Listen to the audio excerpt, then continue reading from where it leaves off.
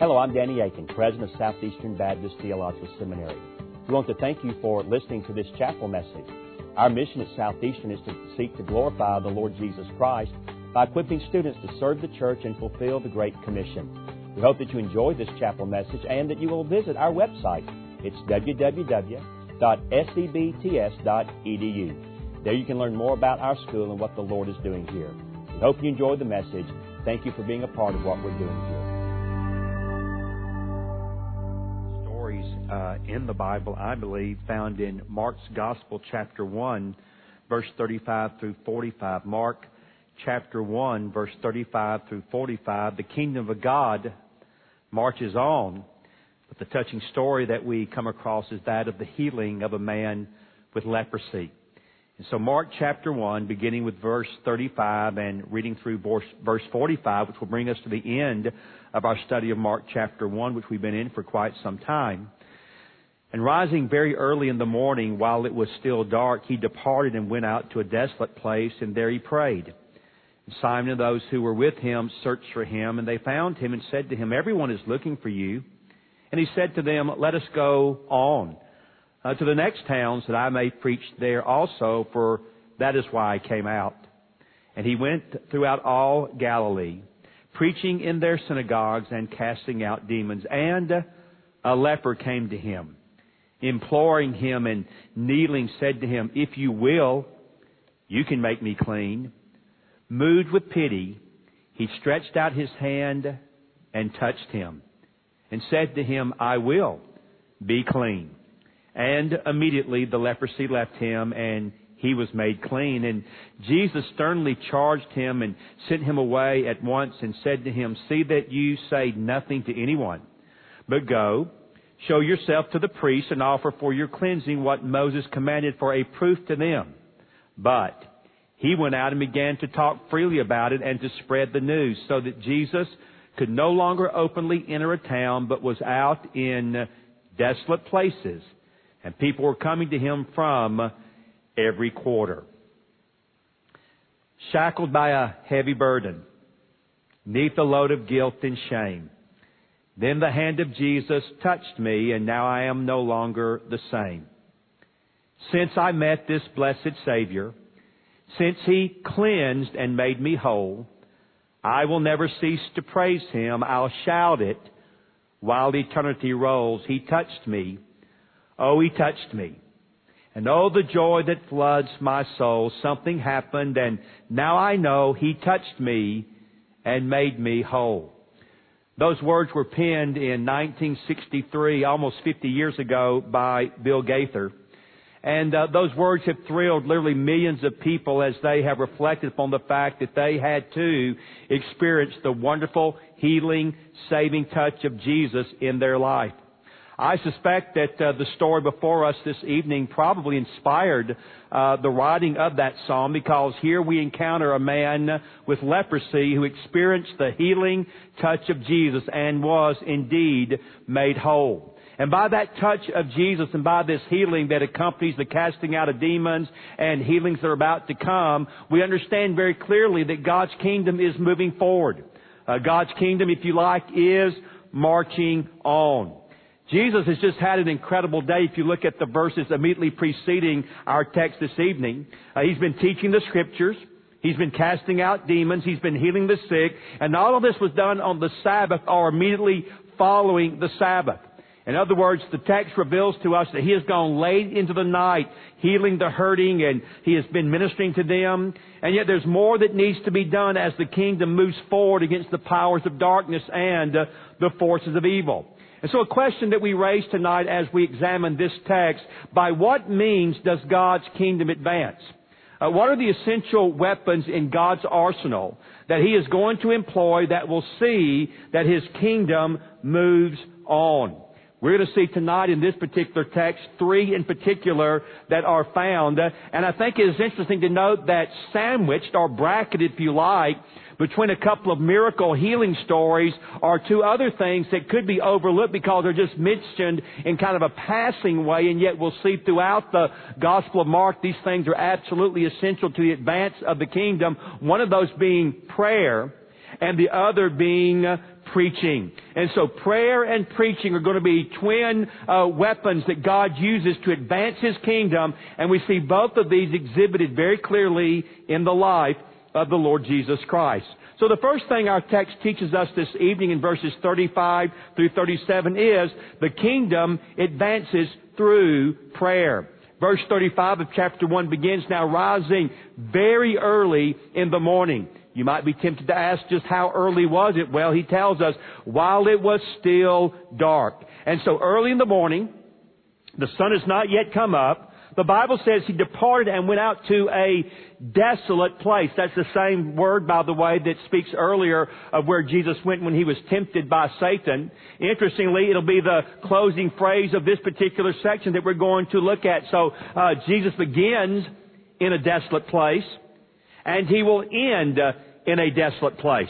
The first by His own choosing, the other because of the disobedience of the leper. And so the text says that he gets up very early, he departs to a desolate place, and there he prayed.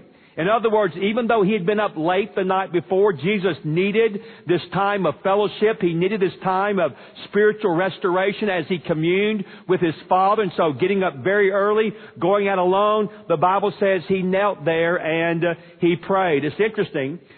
Prayers are not all that prominent in Mark's Gospel, and yet there are three of them that stand out, especially in terms of when they occur as to the context. Of course, we're looking at the first one right here in chapter 1, verse 35, at the beginning of the Gospel and the beginning of His ministry in Galilee, as He is making clear what kind of Messiah He is going to be and what kind of ministry He is going to conduct. The second prayer we find of Jesus found in the middle of the Gospel after He has fed the 5,000. And John chapter 6 verse 15 helps us out here, because there we are informed that following that miracle, that the people wanted to take Him by force and make Him king. And yet we know that that is not why He came in terms of their messianic expectations to conquer Rome and to restore the glory of Israel's kingdom. And so He prays at the beginning as He's defining His ministry. He prays in the middle as He is having to deal with the crowd and their misunderstanding of who He is. And then finally there's a prayer at the conclusion of the Gospel, and not surprising here, it is the prayer of our Lord in the Garden of Gethsemane in chapter 14, verse 32 through verse 42. It's interesting, all three prayers take place at a critical moment in His ministry, in His life. Secondly, the setting for His prayer in each instance is in darkness. Every time. And it's in solitude. He is alone. And all three situations then in some sense recall allusions to the wilderness experience of Israel. And they remind us again of the cosmic conflict that is taking place and raging in unseen places. You know, we see what's going on in this text from a human perspective. But I suspect that when we get to heaven and the veil is pulled back, and we see exactly what was going on in the wilderness when He was tempted, what is going on now as the crowds are beginning to follow Him and the momentum is building, as we consider the challenge and indeed the temptation to go ahead and receive the accolades of the people as the King of Israel. After all, that is who He is. And then finally at the garden where, yes, He is there and all the disciples are there, but they're asleep. So basically He is there again at night, alone. And who can imagine what is going on in the spiritual realm? We cannot, except to say that there certainly was a major spiritual conflict raging each of the times that our Lord finds Himself seeking His Father in prayer. If Jesus needed to find the solitude of prayer for strength and restoration, how much more is that true for you and for me? If the Son of God needed to commune with His Father for strength, for ministry, how much more is that true for you and for me? I'll be the first to confess to you all tonight that if you were to ask me, as I do a little self-evaluation, what is the weakest area of my spiritual life, I would have to say to my shame, it's my prayer life. It's a battle for me. Maybe it is for some of you. I struggle. I'm not as consistent in this area as I ought to be. I am indeed embarrassed and shamed when I think about the fact that our Lord has worked all day, late into the night, healing people, casting out demons. I mean, after all, it seems to me that if it was the next day, He would have slept in a little bit, maybe taken a little more R&R, but no, He's up before everybody else is up. In fact, as we're about to see, they don't know where He is. They have to send out a search party to locate Him. But the odds are, if you can't find Jesus in the Gospels, go out to a desolate place and look for a man with his knees on the ground and his face before his Father, and there you'll find Jesus. If Jesus saw the need of prayer, how much more should you and I see that as well? Well, He has left early. He's out there praying, and verse 36 informs us that Simon, that is Peter, and those who were with him searched for Him. And verse 37 says, they found Him, and they said to Him, everyone is looking for you. The words almost have the sense of a rebuke there. Everyone's looking for you. In other words, what are you doing out here?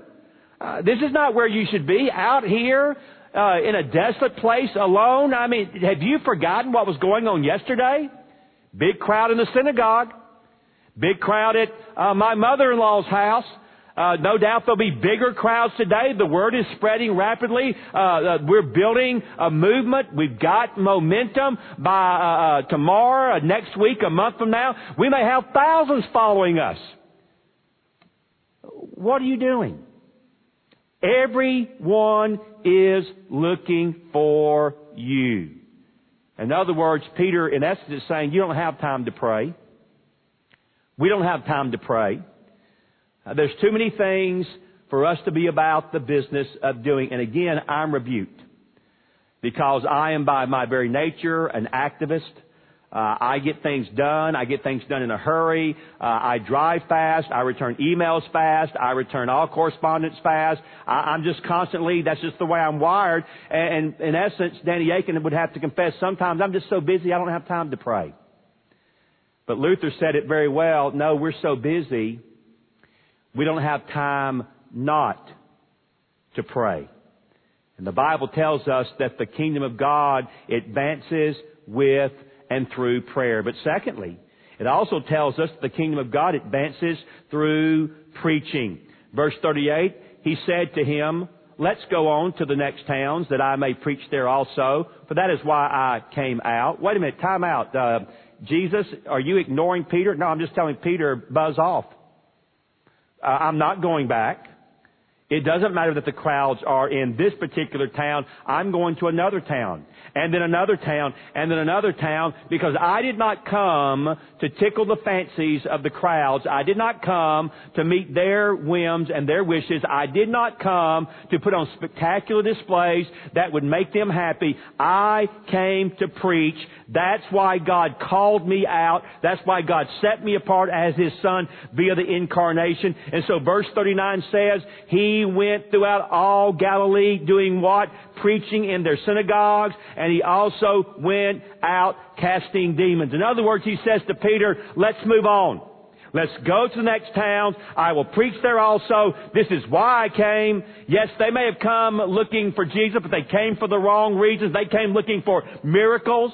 We have seen no evidence at this point that upon hearing Him preach, they were repenting and believing the gospel and welcoming the kingdom. That was not on their radar screen. And you know, I've become very much aware of the fact that in the day and age in which we live, and we have to be careful, we're just as susceptible to this, we're fine with a Jesus that we create. We're fine with a Jesus to our liking. We're fine with a Jesus who meets our needs and makes us feel good. That, by the way, is not the Jesus of the Bible. And rather than have a Jesus of our making, we need to seek a Jesus who is revealed in the Scriptures. Bottom line, the crowds don't really understand why He has come. The disciples don't really understand why He has come. But Jesus understands why He has come. He came to preach. He came to herald. He came to proclaim the gospel of salvation. A message that we will find in Mark's gospel is by Him. It is about Him. Indeed, it has been well said, He is the very embodiment of the gospel. In other words, the gospel moved forward in the first century by preaching. Question: how will the gospel move forward in the 21st century? Answer: by preaching. Preaching, undergirded by prayer, will be the means whereby God will advance His kingdom.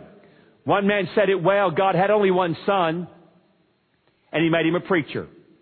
I like to add, yes, He had only one son. He made him a missionary preacher, a missionary theologian preacher, a missionary theologian evangelistic preacher. But yes, He did make him a preacher.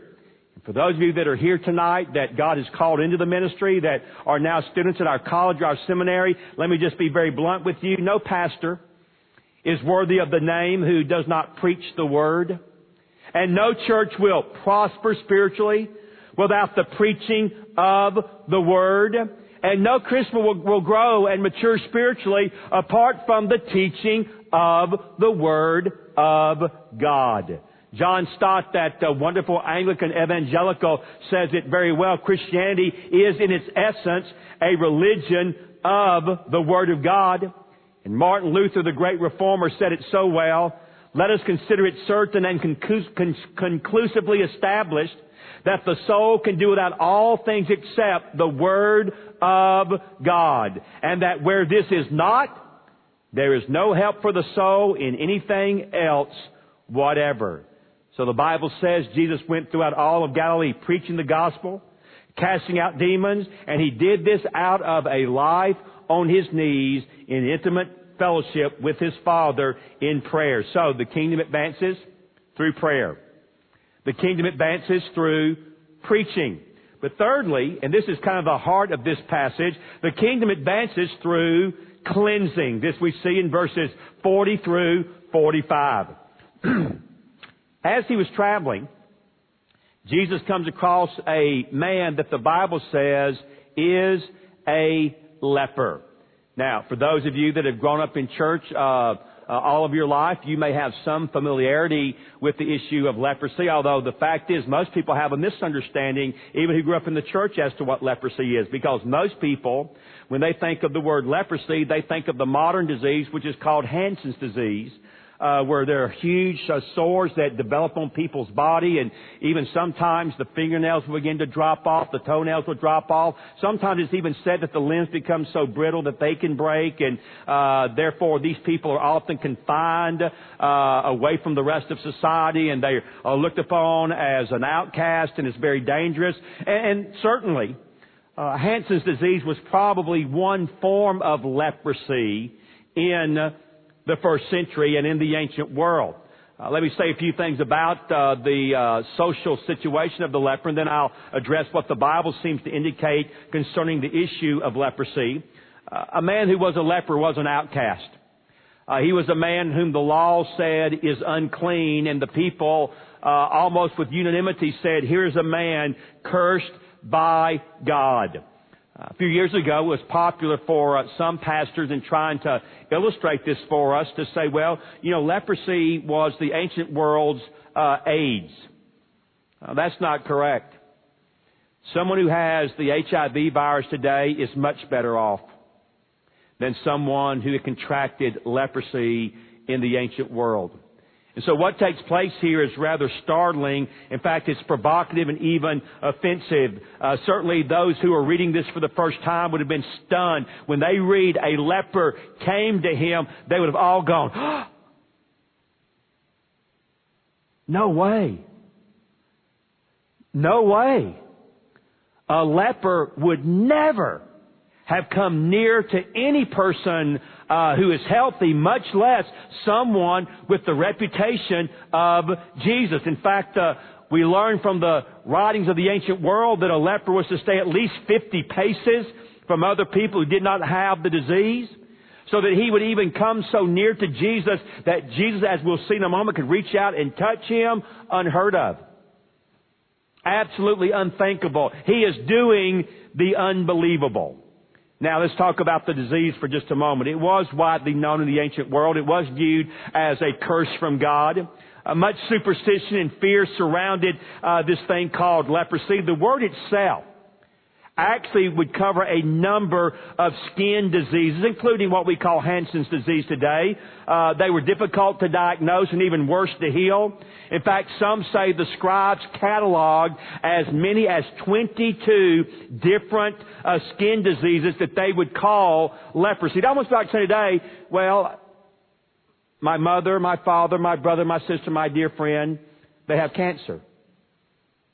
They have cancer. What kind of cancer? Well, there are lots of kinds of cancers. We know many varieties of cancer. Well, my friend has leprosy. Well, there are many varieties of leprosy. So we need to understand that it's not just one particular thing that was in view here.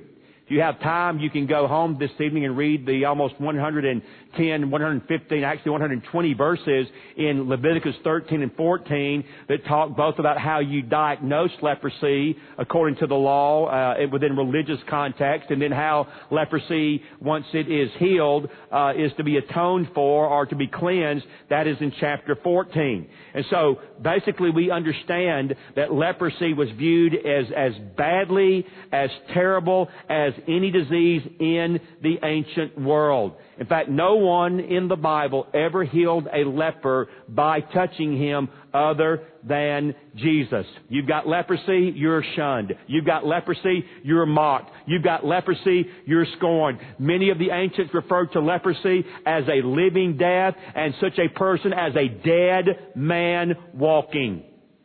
The leper had to wear torn clothes. He had to leave his hair unkempt. He had to cover his face. He had to cry out, unclean, unclean, so that no one would come closer than 50 paces from him. They lived in isolation, some alone, some in a leper colony or a leper community, but they were cut off from the normal course in everyday life of society. Josephus, the ancient Jewish historian, said that those who had leprosy were in no way differing from a corpse. In other words, other illnesses could be healed, but leprosy had to be both healed and cleansed.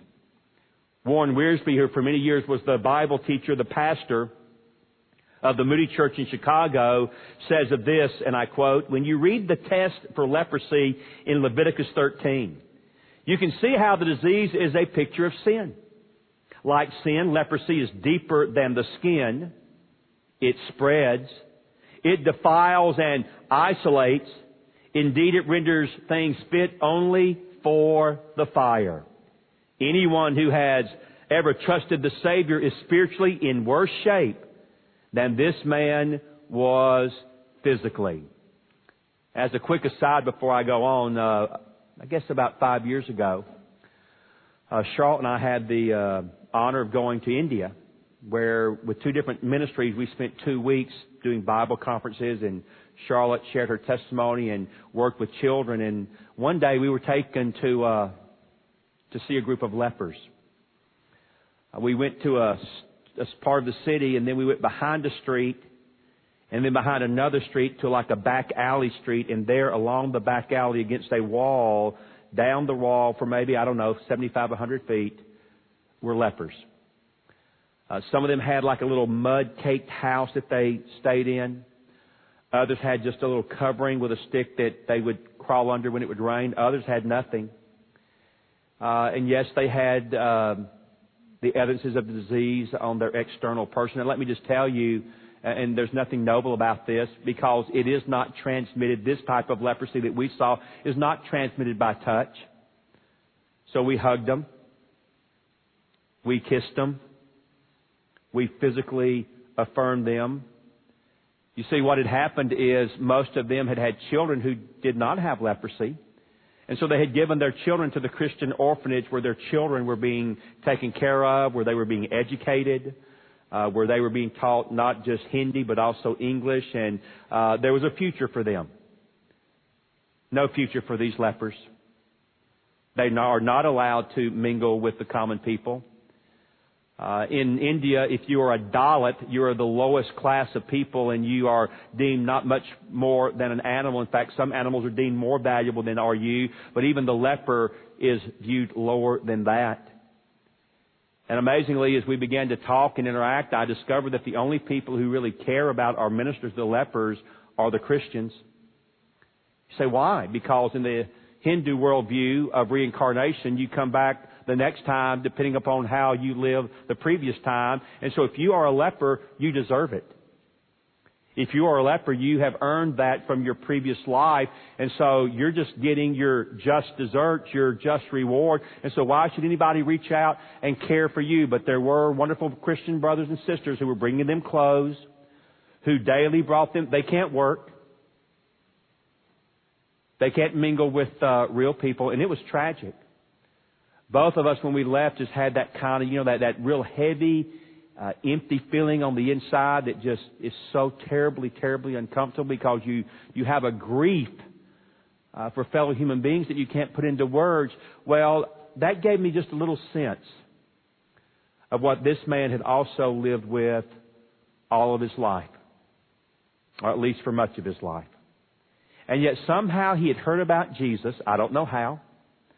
Somehow he had found out where Jesus was. I don't know how. And he does the unspeakable and the unthinkable. And in verse 40, he came to him. He violated every convention of the day, every custom of the day. But you know what? When you're really, really desperate, you don't care about convention. You don't care about what is socially appropriate behavior. And so note very quickly the action of the leper there as it's described in verse 40 and 41. He came. He implored. The word means to plead, to ask earnestly. Thirdly, he knelt. And then he spoke, if you will, you can make me clean. Wow. He doesn't say, if you can. He says, if you will. He knew Jesus was able. He knew Jesus could. The issue was not could he, but would he. And so with great courage, great humility, and great faith, by the way, the same way that we as sin-sick sinners must come to our Savior, He came believing in the only one who could change his life and the only one who could make him whole. If you will, on his knees, pleading, you can make me clean. Well, the response of Jesus is found in verse 41. And it's not surprising, isn't it? Is it? Moved with pity, he stretched out his hand and he touched him. And he said to him, I will, be clean. And immediately the leprosy left him and he was made clean. Moved with pity. Some commentators say the best phrase would be moved with great compassion. He stretched out his hand. He touched him. He spoke, be clean, and the man was clean. I've wondered, when was the last time this man had been touched by anybody? Theoretically, no. Realistically, it could have been years. And yet now one steps up, puts his hand out, touches him, perhaps the most sweet touch he has ever experienced in his life, at least since he was a baby. And he hears these precious words, I am willing, you be clean. And here's Mark's favorite word. We're not surprised that it shows up again, are we? Immediately, the leprosy left him and he was made clean.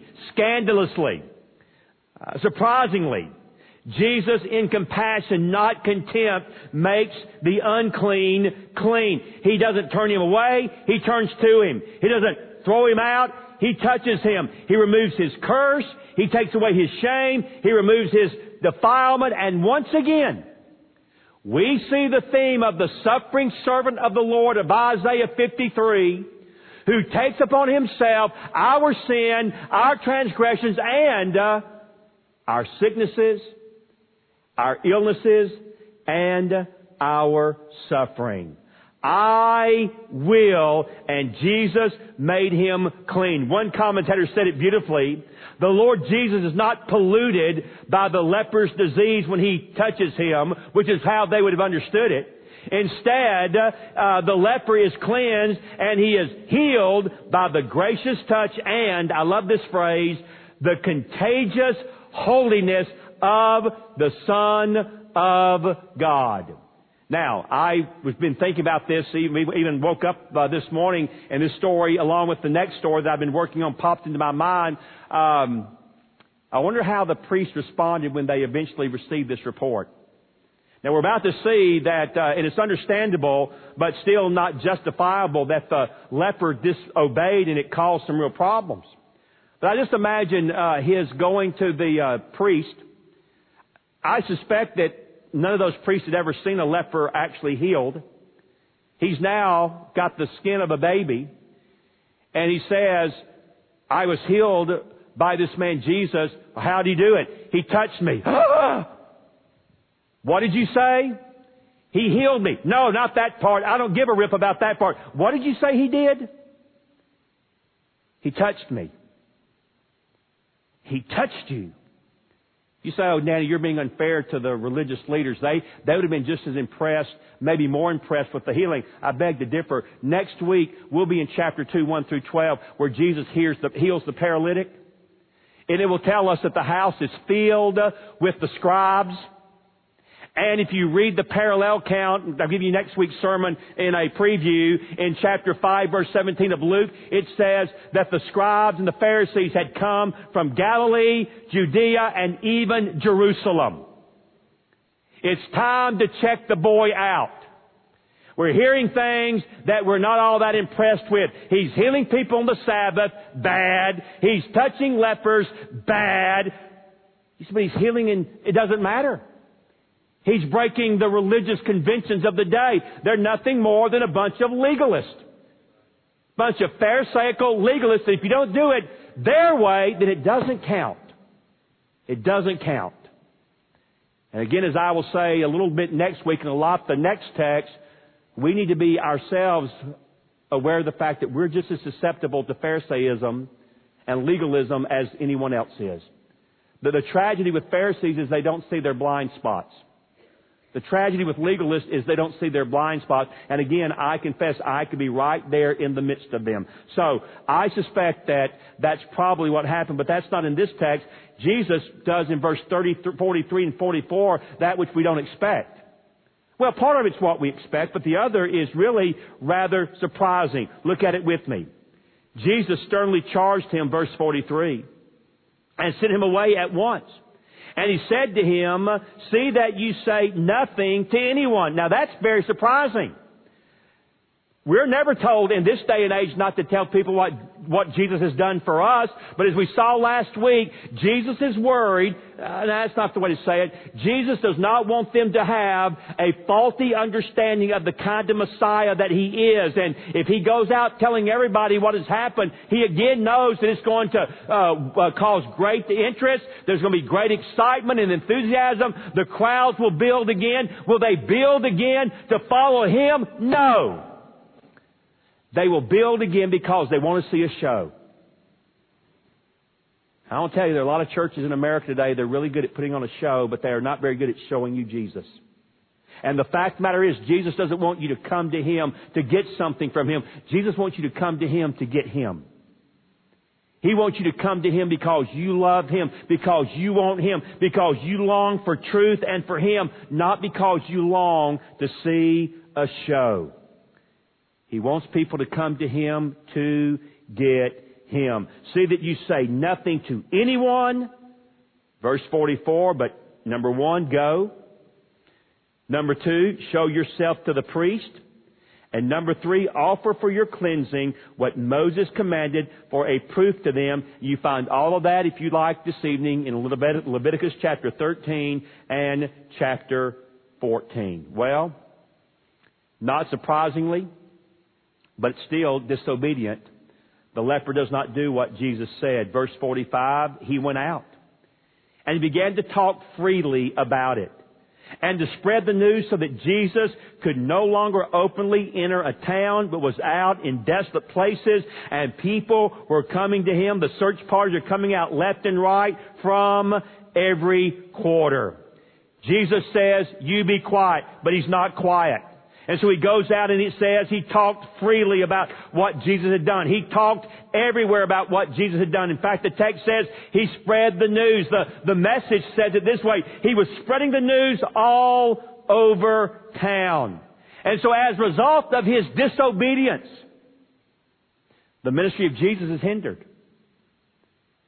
The ministry of Jesus is somewhat negatively impacted because it says he could no longer openly enter a town. In fact, he was again led to stay in a desolate place, this time, as I said earlier, not of his own choosing, but because of the disobedience of the leper. And yet the text says people were coming to him from everywhere, as Mark will later say in chapter 7 and verse 24. So it is now already true. I love the phrase, speaking of Jesus, he could not be hidden.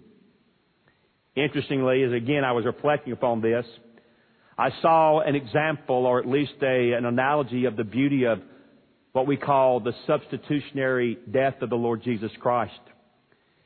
He takes upon himself the sin and sickness of the leper and winds up where? In a desolate place, alone.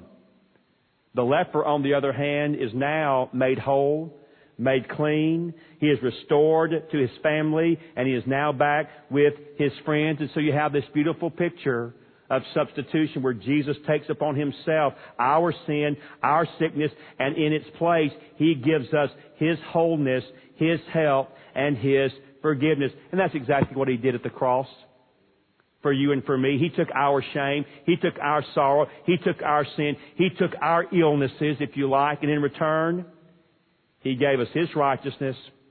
He gave us his holiness. Some theologians have referred to this as the great exchange. I gave Jesus what is mine, my sin. He gave me what was his holiness. What a deal. What a deal. And so we close. The rabbis said that it was as difficult to heal the leper as it was to raise the dead. Both are clearly impossible for man, but neither is a problem for God's Son. He cleanses the defiled and raises the dead by a simple touch or a simple word. As the song says, he does touch lives and makes them whole. I know he did that for me when I was a 10-year-old little boy. The question all of us ought to consider tonight is, has he also done that for me as well? He touched me and he made me whole. Precious Lord Jesus, we love you this evening because most, if not all of us here tonight have experienced that marvelous saving touch.